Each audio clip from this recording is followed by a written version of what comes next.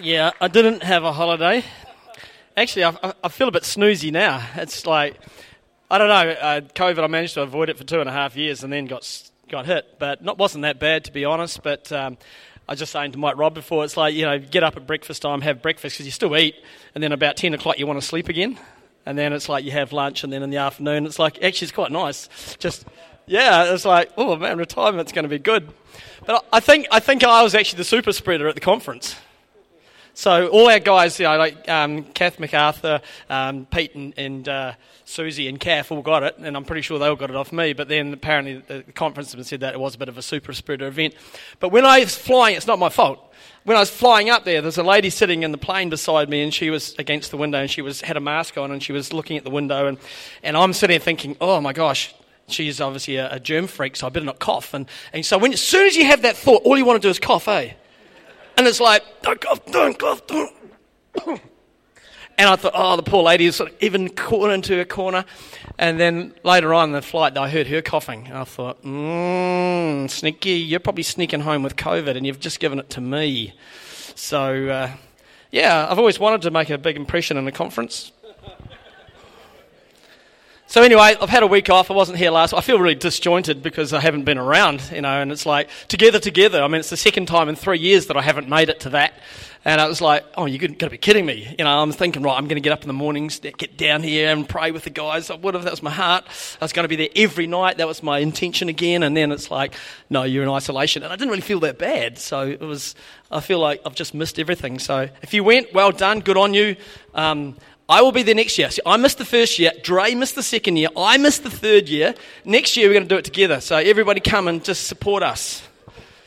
Oh, okay. Banning, one of the guys that was speaking at the conference, it was quite good. He said, when it comes to parenting, he says, you can never really measure your success in your kids' teenage years. And I know that when the subjects got put up, I looked through the subjects and I thought, oh, what do I take? And I noticed that Dre and who else, Jordan, they didn't pick parenting because they've got young kids. And they could have done a great job, of course, but I thought, oh, I'll take that one. I thought, Mike's got all Christian kids. He's probably the one that should have done the parenting one because, he's next level parent. Come on, he's got pastor kids and musician kids, and it's like, so I thought I better do it because I've got real kids.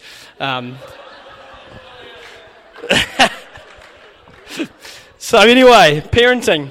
I feel a bit like Dr. Phil this morning, so, it's like teaching is not normally my thing that I do. So here we go. We'll give it a crack anyway. And really, Ian Grant says that, if you've ever heard of Ian Grant, those that are a bit older know that he used to run some programs, parenting stuff that he did. And he said this, it says, I'm just one beggar showing another beggar where to find bread. And so I'm not up here going, right, this is how you do it because I've learnt, I've done it all correctly. I've actually learnt a lot of what my parenting by mistakes. And I'd love to rerun it. The thing is, I am rerunning it. I've got grandchildren now. And so I can sort my mistakes out on my grandkids, which is awesome. So let's have a look. What do we got here? We've got parenting. And the first time this year, I'm doing my notes. My notes here don't mean anything because I'm doing them all off this morning. Here's parenting. Parenting takes about 18 years to finally figure out. We're totally winging it through our children's infant and toddler years. We tumble and stumble through the prepubescent, sounds like possessed, that's probably true, range of their existence. And when they began to morph into these esoteric, half-child, half-adult mutant humans, commonly Christian teenagers, we scratch our heads and pull out our rapidly growing hair. Then, only then, and about that time, they turn 18 and we feel 50 years older and an epiphany happens. It dawns on us that we may, just possibly, have graduated to mumhood and danhood. So, how many people have had training in parenting? You've done some form of training. There's not a lot of hands going up. How many people had to train for your driver's license? Half of you did. I wonder what about the rest of you. I'm a bit scared now. When I'm coming out of the car park this afternoon, I'm going to be very, very careful. What about for job? Who's gone to university? You've been an apprentice. You've done day courses and there's things that you've done. This is like you're getting into it now. Life is about training, and it's about being ready, and it's about being good at what you're going to do. And then what happens? How many went, oops, a daisy, we're pregnant and we haven't done any training? Probably all of us. We're like, oh, okay, coming ready or not. We got 9 months to sort our stuff out, and then we've got this little human being that we have to do something with, which is always fun. Proverbs says this in Proverbs 22:6. Train up your child in the way he should go, and when he is old, he shall not depart from it. Train.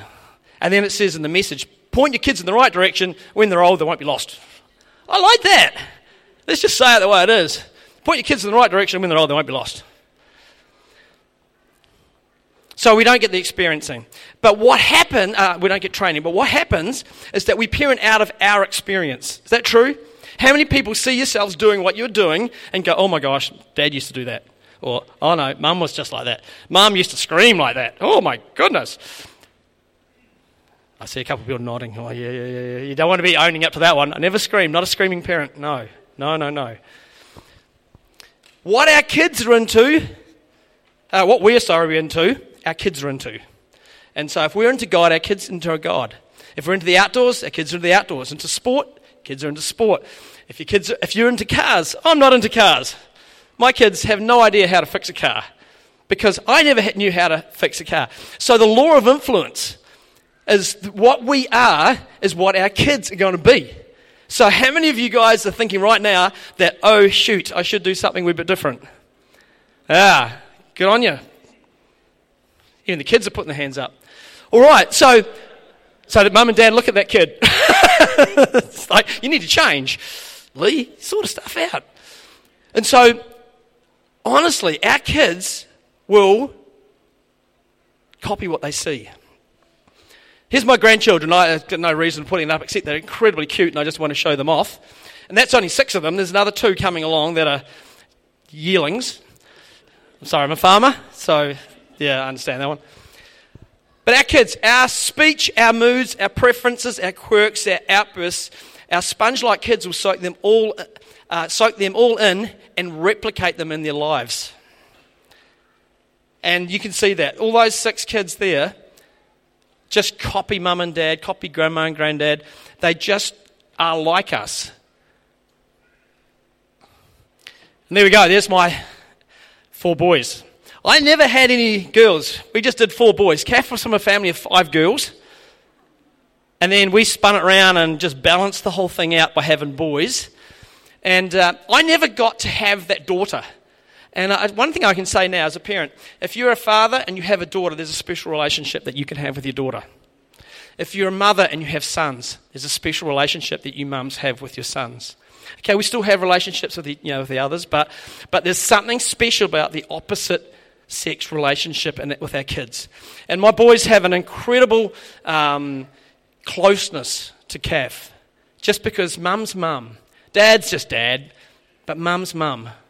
And it's really special. And the thing is, James is the one in the middle there. He was our first one, and he was so easy. Oh my gosh. It was like, kids, man, we've got this sorted. This is fantastic. And we were like, parenting, we were ready to do this parenting course right now. I could have done this 32 years ago because it's like we had James, and he was a model baby. He was sleeping through the night at 6 weeks. It's like, this is fantastic. And then 19 months later, Matt on the right-hand side there came along. And he was the, shoosh, where did this kid come from? He can't be my genetics. And he was the hardcore, just independent, fiercely, he got a nickname Tassie from, the old Tassie Devil on one of those cartoons. He's just fast and quick. And before he was even 2, he was feeding himself. He was going to the toilet himself. He was like, mate, oh my goodness. And he was strong-willed. And it's like, okay, so we had to reevaluate our parenting, thinking, okay, maybe we aren't as good as we thought we were. And then Andy at the back there, on the left, he comes along, and he's number 3. Number 3 is always a dream, Dre and Hannah, always a dream. Number 3 is the easy kid. They come along and they are easy. This Andrew was so laid back. He was so cool, man. He was just a chilled baby. Except he had this reflux problem. And so Kath would spend all this time feeding him and just get him settled, and it's like, have to start all over again. And it's like, oh my gosh, parenting sucks. And so that was all right. And then finally, we had a wee bit of a gap, actually. I thought, well, let's have a 3-year gap. And then Tyler came along. And Tyler was one of those babies that he was just really chilled, just really easy. He's the quiet one of the family. The other 3 are all gooses, and they're just all noisy leaders, fun, the life of the party. Tyler, he enjoys fun, but he's just the quiet one. And just what I want to say there is that in parenting, we parent all our kids differently. It's not a cookie cutter. Okay, 1, 2, 3, 4. You all look the same. You all say the same. You all dress the same. You all look whatever. It is like we plan on being good parents to each one. And I don't know about you. I've seen that in, I guess, classrooms where if you try and I was working for Ag New Zealand, and I was doing just tutoring youth, and they can be anything from 15 to 50 to be fair. But if you tried to relate to the class as a class, you'd fail. But if you could relate to each one as an individual, you'd win their respect and their support, and they would be just fantastic on the course. And so I learned that very quick. And so the same thing with parents. You parent each one according to their personality.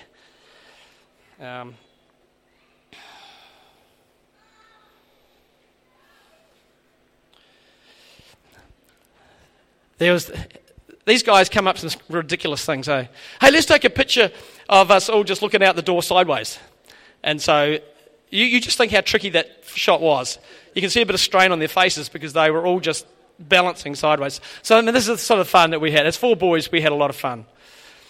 Okay, now these are the 4 steps of parenting. This helped me hugely, because then I saw something in this here that I realised that, okay, here's a principle going on here that we can learn.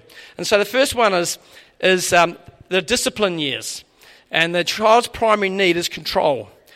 To learn that there are both boundaries and consequences. These are the years where who is in control must be established. And this becomes especially true during these crucial years. Now, I know one of the questions coming up is like, how can I be less controlling as a parent? When your child is young, you are in control.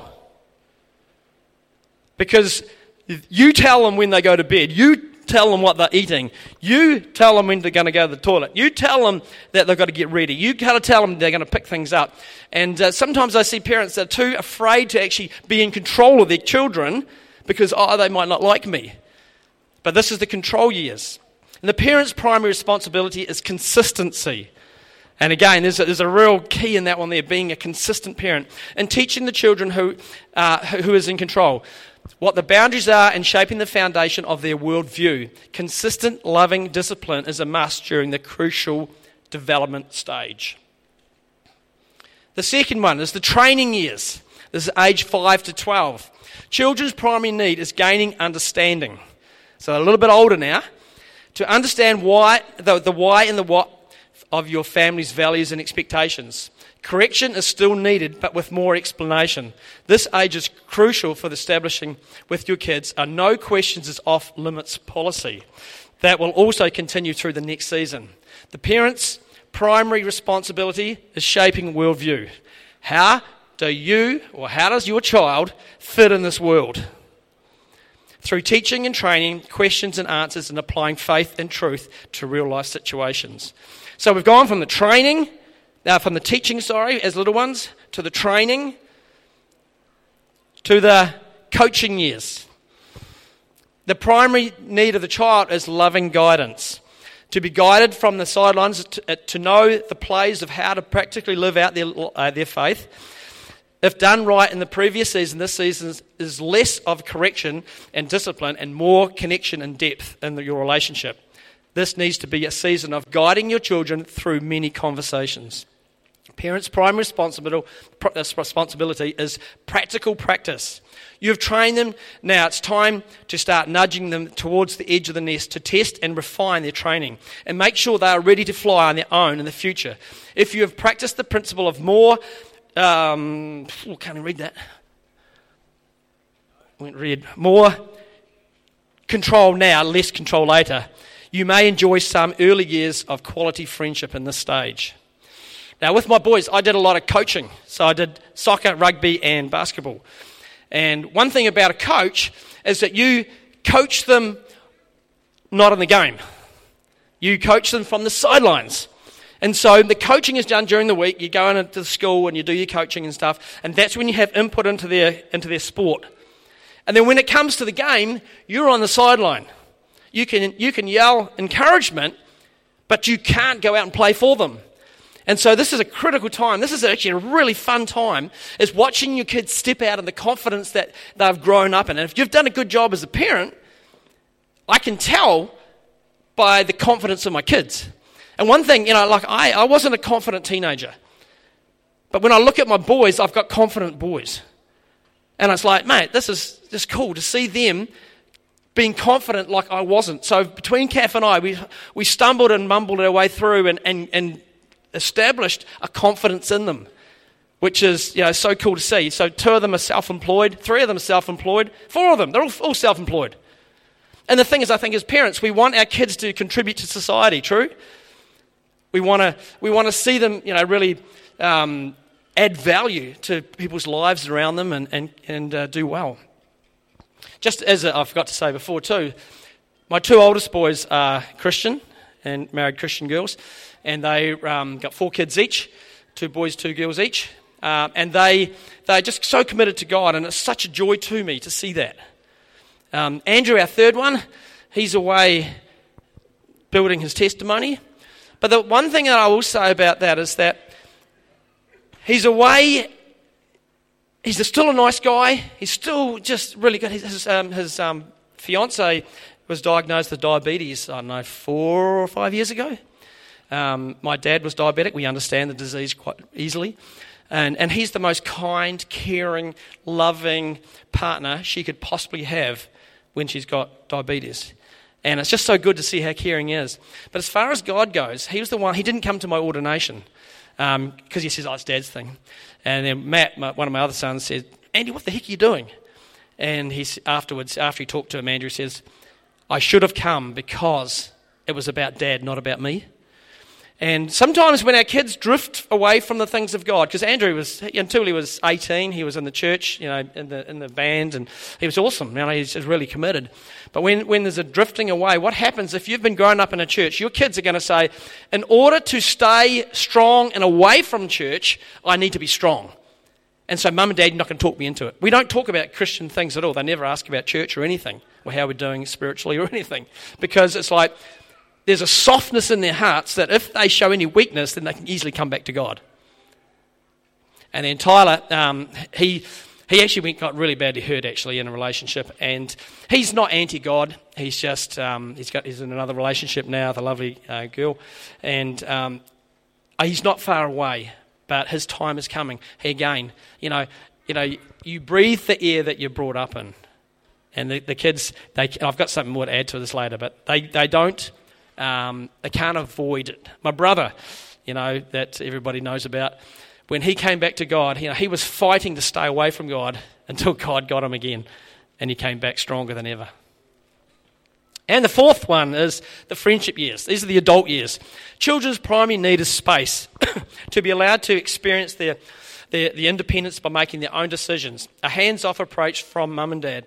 Unless they are still living at home, they are no longer responsible to you, even though you will still be available to them as they need for wisdom and advice. And the parents' primary responsibility is support.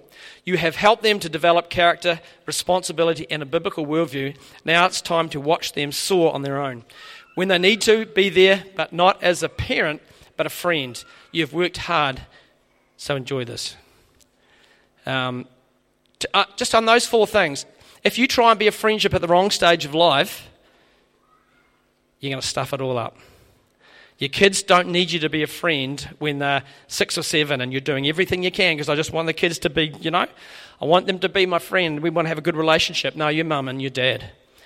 The friendship comes later on when you've actually established the right roles in our lives. And I can genuinely say now that I'm great mates with my kids. And that kicked in their teenage years. I never felt that I was an embarrassment to my kids because we kicked into that friendship level early, which is really cool. Here's some more scriptures. Colossians 3:21. Fathers, do not provoke your children, lest they become discouraged. The message says this: parents, don't come down too hard on your children or you'll crush their spirits. Crush their spirits. Doesn't that sound bad? We can crush our child's spirits. The way that we discipline, there's a few things that I've done as a father that I wished I could redo because I know that I might have been disciplining, but in the discipline I crushed their spirits. And as parents, like I was saying before, your daughters look up to your dads, your sons look up to your mums, and then you do something that just hurts them. It doesn't just hurt them, it crushes their spirit. And as Christians, they can look at, okay, I don't like you, I don't like your God because I don't like the way that you handle that. Amplified says this: fathers, do not provoke or irritate or exasperate your children. That's a good line right there. With demands that are trivial or unreasonable or humiliating or abusive, nor by favoritism, look at Joseph, that didn't work for them very well, or indifference. Treat them tenderly with loving kindness so they will not lose heart and become discouraged or unmotivated with their spirits broken. Oh, that's got spirits broken in that one too. So it's about this broken spirit. We can break if we come across too angry, too mad, too down on our kids, we can break their spirit and then that relationship's broken. Ephesians 6:4, and you fathers, do not provoke your children to wrath, but bring them up in the training and the admonition of the Lord. And it says, pretty much we just said that, what we said in the last one, but it says at the end, with loving kindness in the discipline and instruction of the Lord. And so there's not just about doing things that are naturally abusive or wrong, but bring them up in the loving kindness and discipline and instruction of the Lord. Hebrews 12:1, there's all stuff in the Bible, so you can read it anytime, can't you? No discipline seems pleasant at the time, but painful later on. However, it produces a harvest of righteousness and peace for those who have been trained by it. In Proverbs 13:24, whoever spares the rod hates their children, but the one whom God loves, who loves their children, is careful to discipline them. How many people got to go smack around the bum with a? If you're under 20, you shouldn't put your hands up. Kids, put your hands down, shivers. I mean, I was brought up in the era. I mean, it didn't matter if it was a stick, a hunk of Alka-Theen, wooden spoon when I was a little fella. Man, Alka-Theen's she's a good one. My brother-in-law used a bit of Alka-Theen on his son because he said, what do you use? I said, I used a bit of Alka-Theen, just a wee short bit so you can't get a good swing on it. But his kid went to school and says, my dad hit me with a pipe. And so, of course, flipping sips are on their doors and they're like, right, we're taking this kid away. And it's like, it wasn't a pipe, it was just a piece of plastic. So, yeah. But things have changed now. And the message says it in more of a PC sort of a way. It says, refusal to correct your child is a refusal to love. Love your children by disciplining them. It doesn't say how. It just avoided the fact that you're not hitting them. So... But I look at some people in society, some of our youth and some of our young adolescents and just see what's happening. I think, man, some of them could have probably used it. Good. Yeah.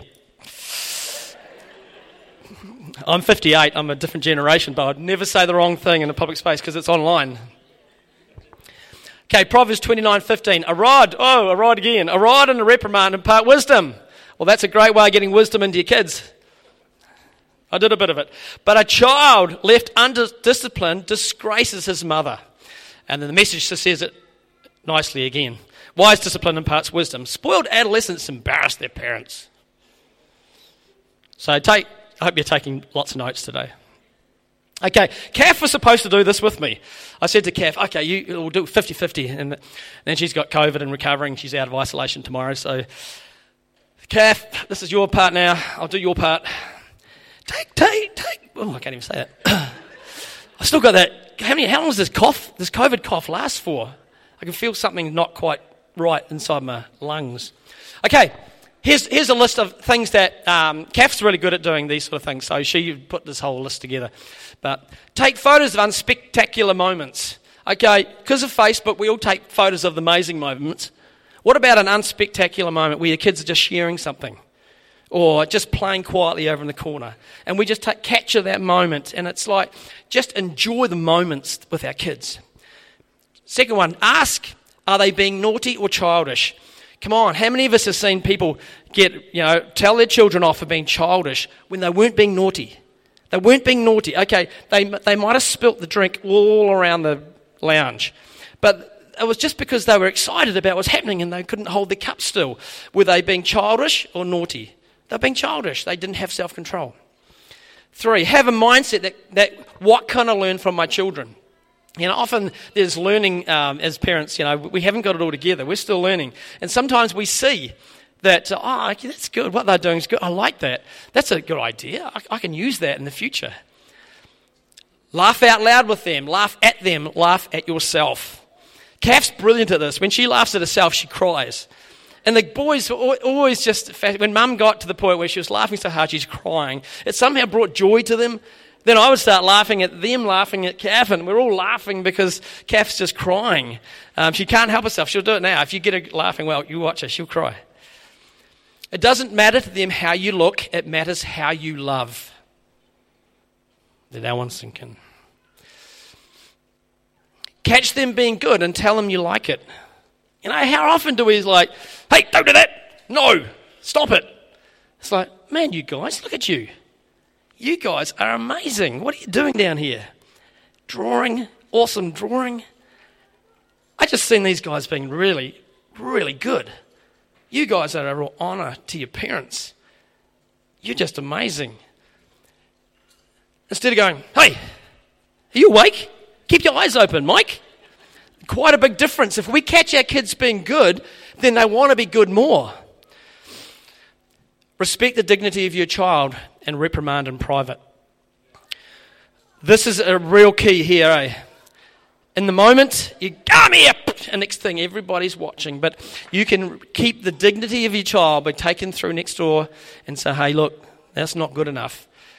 And it's not that awkward moment. You've probably all seen this happen. I've seen people in supermarkets lose their rag at their kids. And it's not that the kids necessarily, I suppose they are bad. They're doing some stupid stuff. Maybe rolling baked bean cans down the aisle. I don't know.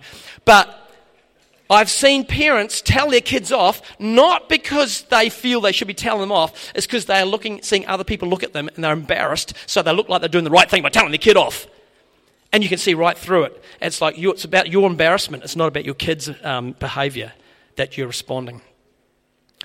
Number 8 is be ridiculous. Sometimes be random and surprise them with a skill.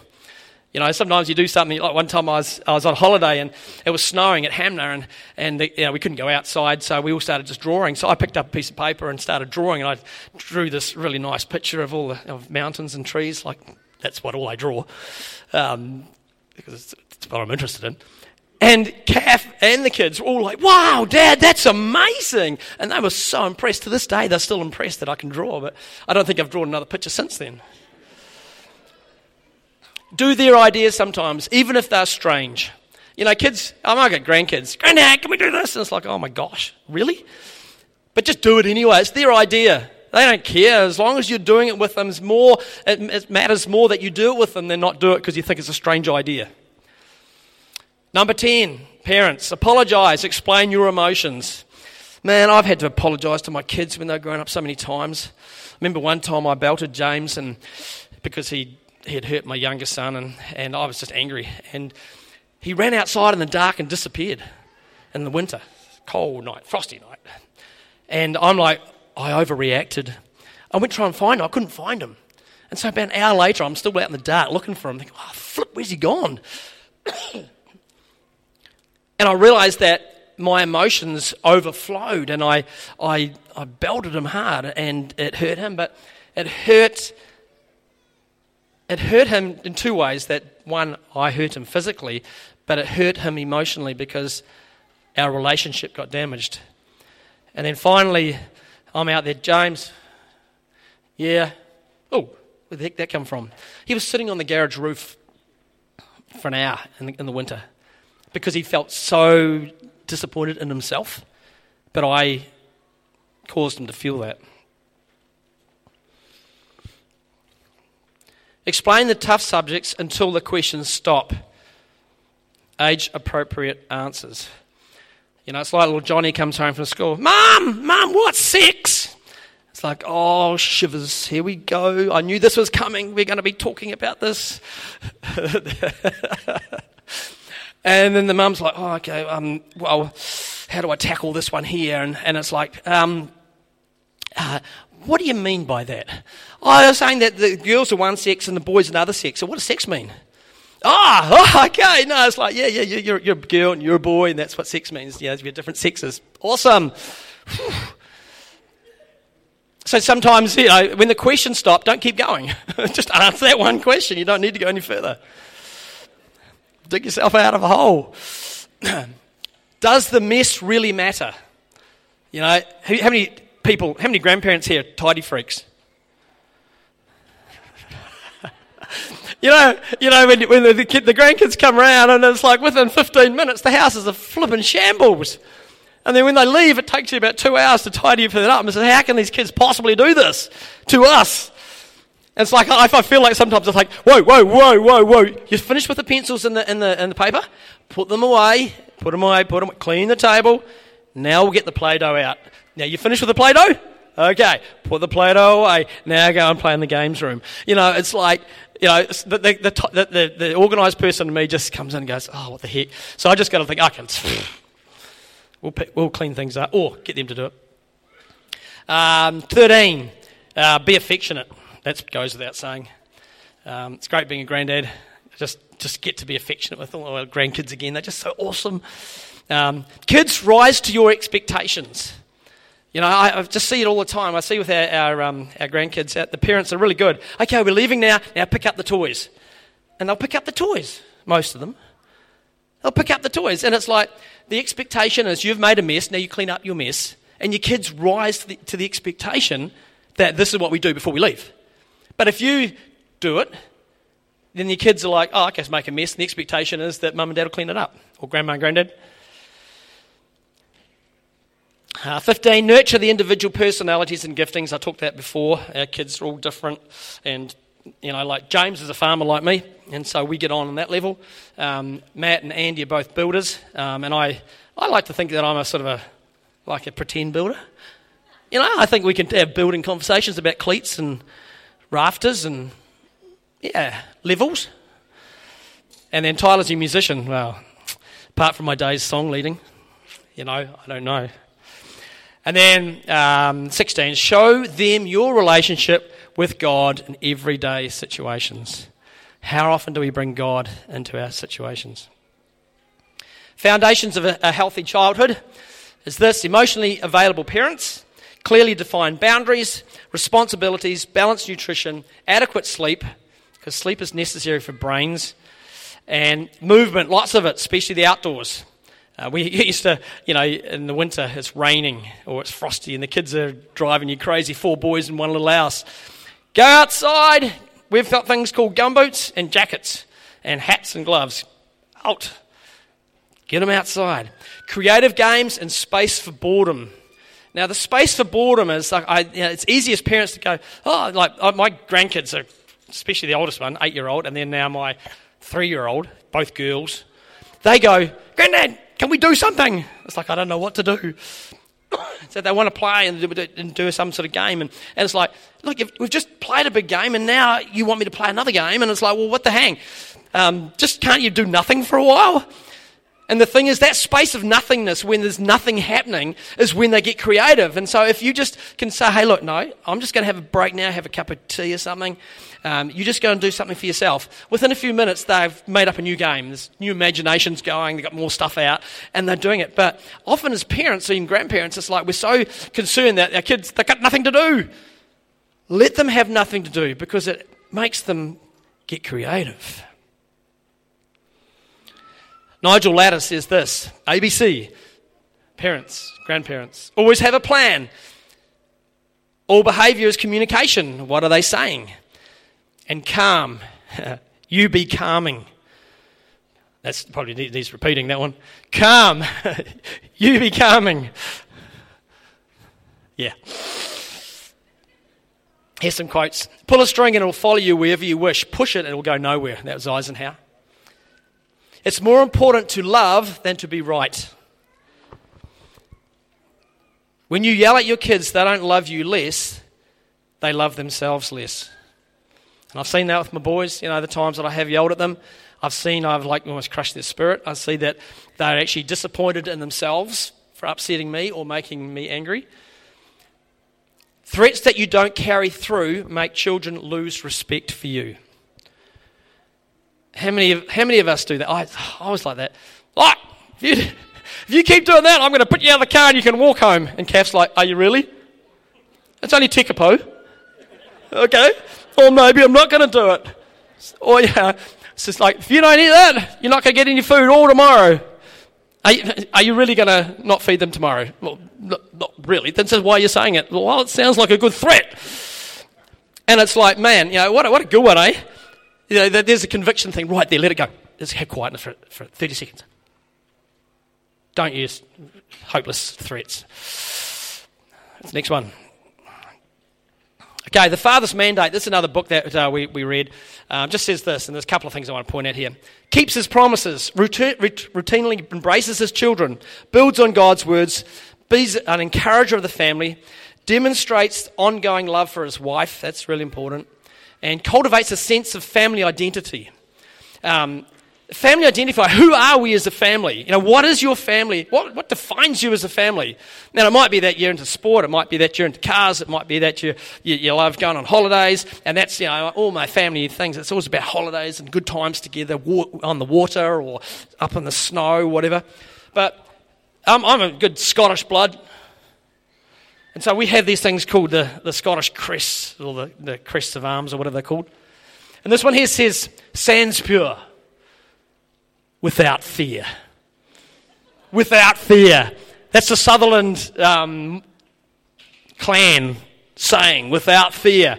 And so our boys, because they had cases, they were like, okay, without fear, without fear, without fear. And so if they're jumping off a bridge into this lake and it's really, it's like, they say, oh, shit, that's a long way up. And without fear, no fear, no fear. Sutherlands, no fear. And it was like all the time, they're always egging each other on, when they're doing stupid things or jumps on a bike or something. And it's like, I don't know, it's no fear. And then they would actually push each other to do things they should not do. One time, Matt had a broken collarbone, and we were all up at Castle Rocks, up at Craigieburn there. And, as a loving father, I don't like to have boring time, we have a good time. And so we'd jump in these big gaps where these big rocks. And it's like, I've got bigger legs than them, so I'd run and jump across, and then they'd jump across, and then they would say, hey, Dad, can we do this one here? Okay, so I'd jump across, and, and if you fall into quite a gap. And then they did one, 3 of them did it, and did this really tricky one. You had to actually land on the rock, and it was quite steep, and grip, and then climb up, and then Matt was going to do it, and I said, Matt, no, you can't do it. He says, oh, Dad. And the others are going, no fear, Matt, no fear. And it's like, no, it's not helpful, just stop it. And in the end, I stopped him from doing it because I knew if he couldn't grip with his one dodgy arm, he was just going to slide down and could hurt himself badly. But to the point where I had to stop them from this no fear thing. Another time we were up at Arthur's Pass, and we did rock hopping up a river. And these little punks are this size, and I'm like jumping from rock to rock and over the water and stuff. And they followed me really easily. I thought, I'm going to get you guys. So I just got a wee bit wider until they were slipping off the rock and into the river. And it's like, yes, yes. So you got to do these things. And the first one, the other one is give his children freedom to fail. And Kath and I had a good argument, could talk about. Thanks, man. I do actually. On this early in our parenting, Kath comes from a family that is like, you get it right, you don't waste things. You know that, Bev, don't you? You don't waste things. You're actually part of her story. Because you taught her that, you could do extravagant. And then I came from a family that, give it a go. If it doesn't work, oh well, tried it. And so our two parenting styles come together, and our kids would for example, they would try and make a cake without following the recipe, and it's just a disaster. And it's like, Kathy would be like, why did you do it? If you'd asked me, you wouldn't have made a mistake and you wouldn't have wasted all the ingredients. I'm like, didn't work, did it? and it would infuriate Kath. It's like, oh no, they need to ask me, I'm right here. And I was like, but they know what doesn't work now. And so we had to have that conversation about, okay, our kids failing is not the end of the world. It doesn't look like us failing as parents if our kids fail. And so from then on, Kath was very good at realising that, okay, our kids are allowed to fail. Because in failing, we learn. In failing, we know what doesn't work and what does work. When we succeed, it's like, oh, it's great. But a lot of success comes from failure first. All right, now I feel like Dr. Phil. I'm going to go to some answers and questions. Now, this is not an exhaustive answer and question session. This is just thoughts that I'd sort of come up with. I mentioned these to Kath as well. Just basic thoughts on parenting. And it's hopefully it'll give you something to chew over. I guess you asked these questions because I don't know where these questions came from. Yeah. My parental models weren't great. How do I learn to parent really well? We parent out of our experience. If that wasn't good, then doing work on yourself first is a great start. How true. It's like we can blame our parents for the way we are, or we can change things for the way we are so that we can be better parents. Find a couple that you would be happy to speak into your life and into your parenting. That is one of the riskiest things that you'll ever do. Hey, if you ever see anything that I'm doing that you don't think's great, hey, can you point it out? It's good at the time until you see something the kids are doing that's not great and you point it out and they don't want to talk to you anymore. But if you can find someone who can just speak into your lives as parents, that can save a lot of drama. There's often times that I want to say something, but I haven't got the jurisdiction or I haven't got the permission to speak into a situation. It's like, oh, my kid's always crying. It says they're always going to bed at midnight. Get them to bed at 7:30. Then they won't be overtired. No, you don't understand. My kid's one that just stays awake all the time. No, that's not even. We're always learning. How do I become less controlling of my kids? I sort of answered that one a wee bit before.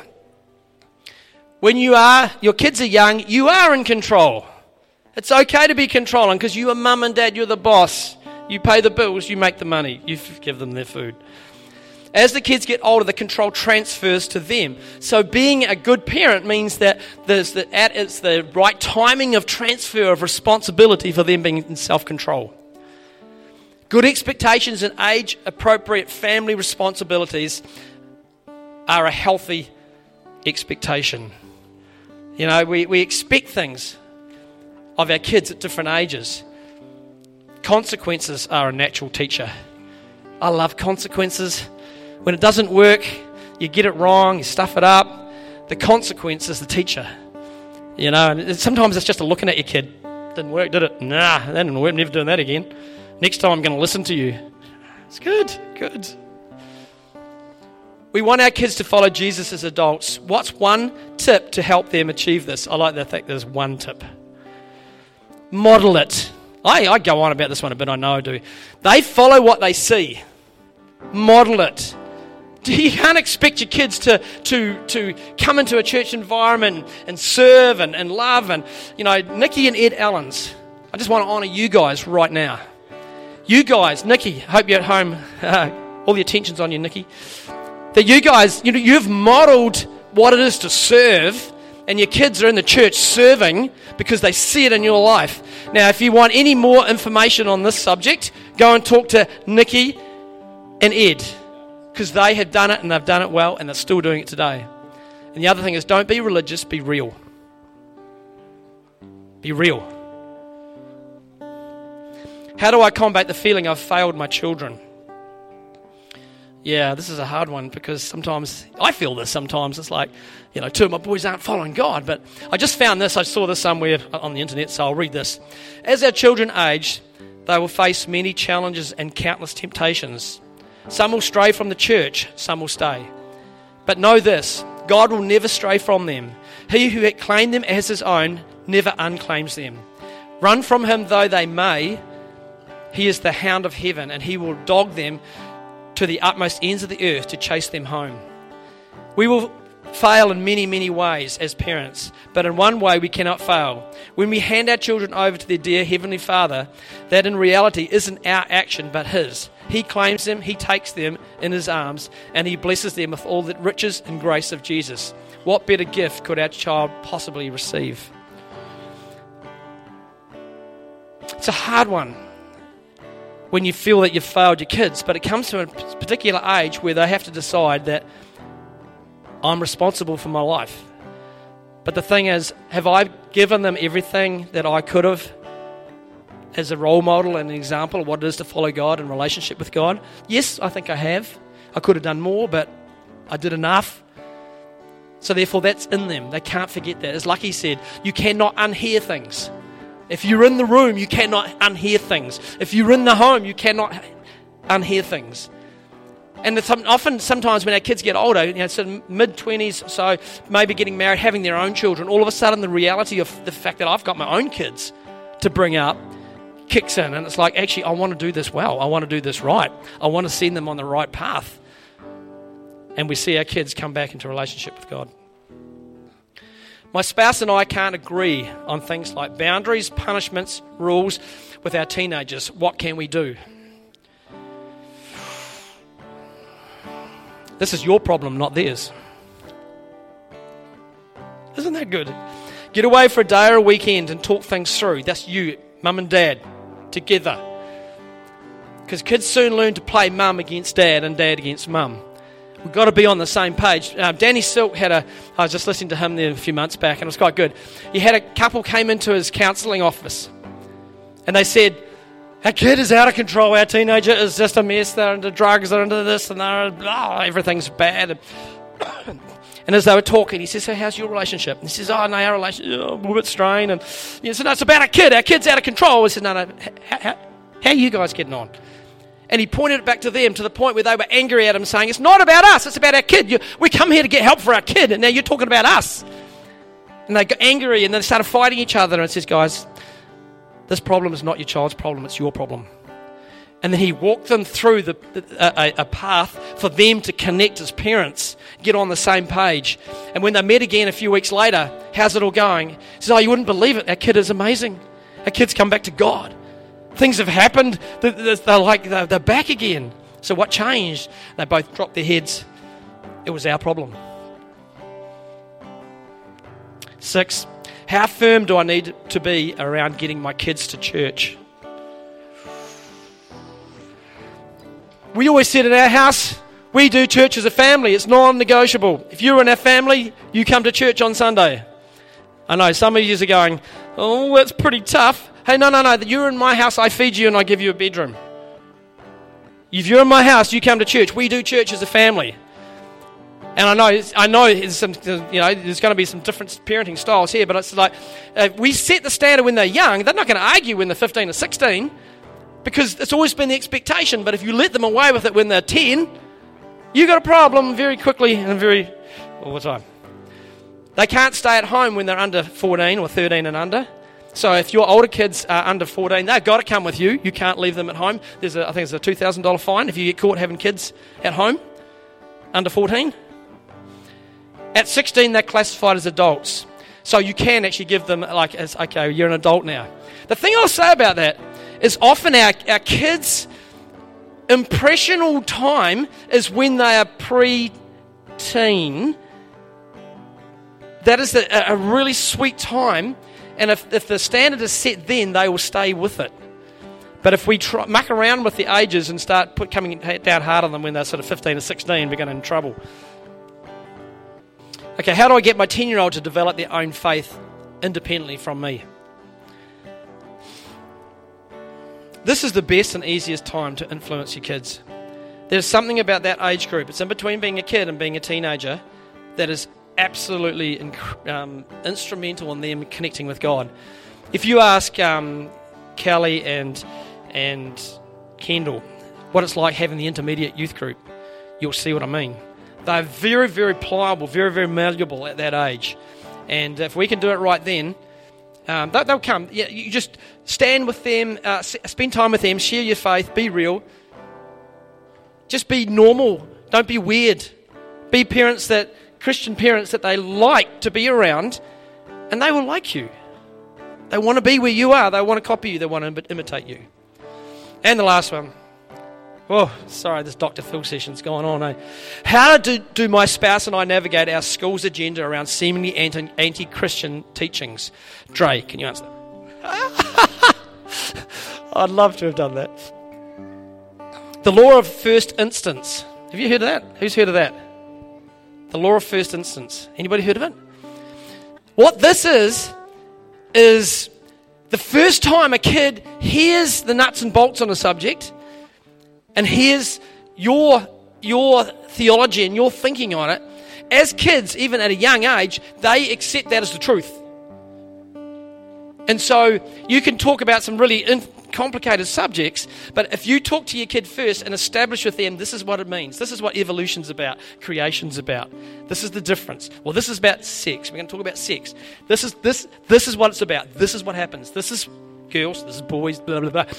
If you get in first, when your kid hears it next time, they go, no, that's not right because mum and dad told me this. And somehow they hold on to the first hearing of it as truth. And it's way harder to shift them off that because they actually believe that because your mum and dad and you told me and I felt really special when you told me. It's not about when you're ready to share. It's about when they're ready. You know, when I guess my boys are growing up, you know, you can sort of get into the teenage years, like, it's time to have that talk. Now, your kids are 5 or 6 and you've got to have that talk. And that scares the heck out of parents. And the age and stage and things of life, things have changed, things have got younger, and you've got to actually have those conversations if you want to get in and have the law of first instance with your kid. Okay, I'm going to leave it there. I'm going to wrap it up there. I'm done. I hope some of that's helpful to you. I hope that makes sense. But just a few hot tips and Dr. Phil for you. Bless you guys. Good work, brother.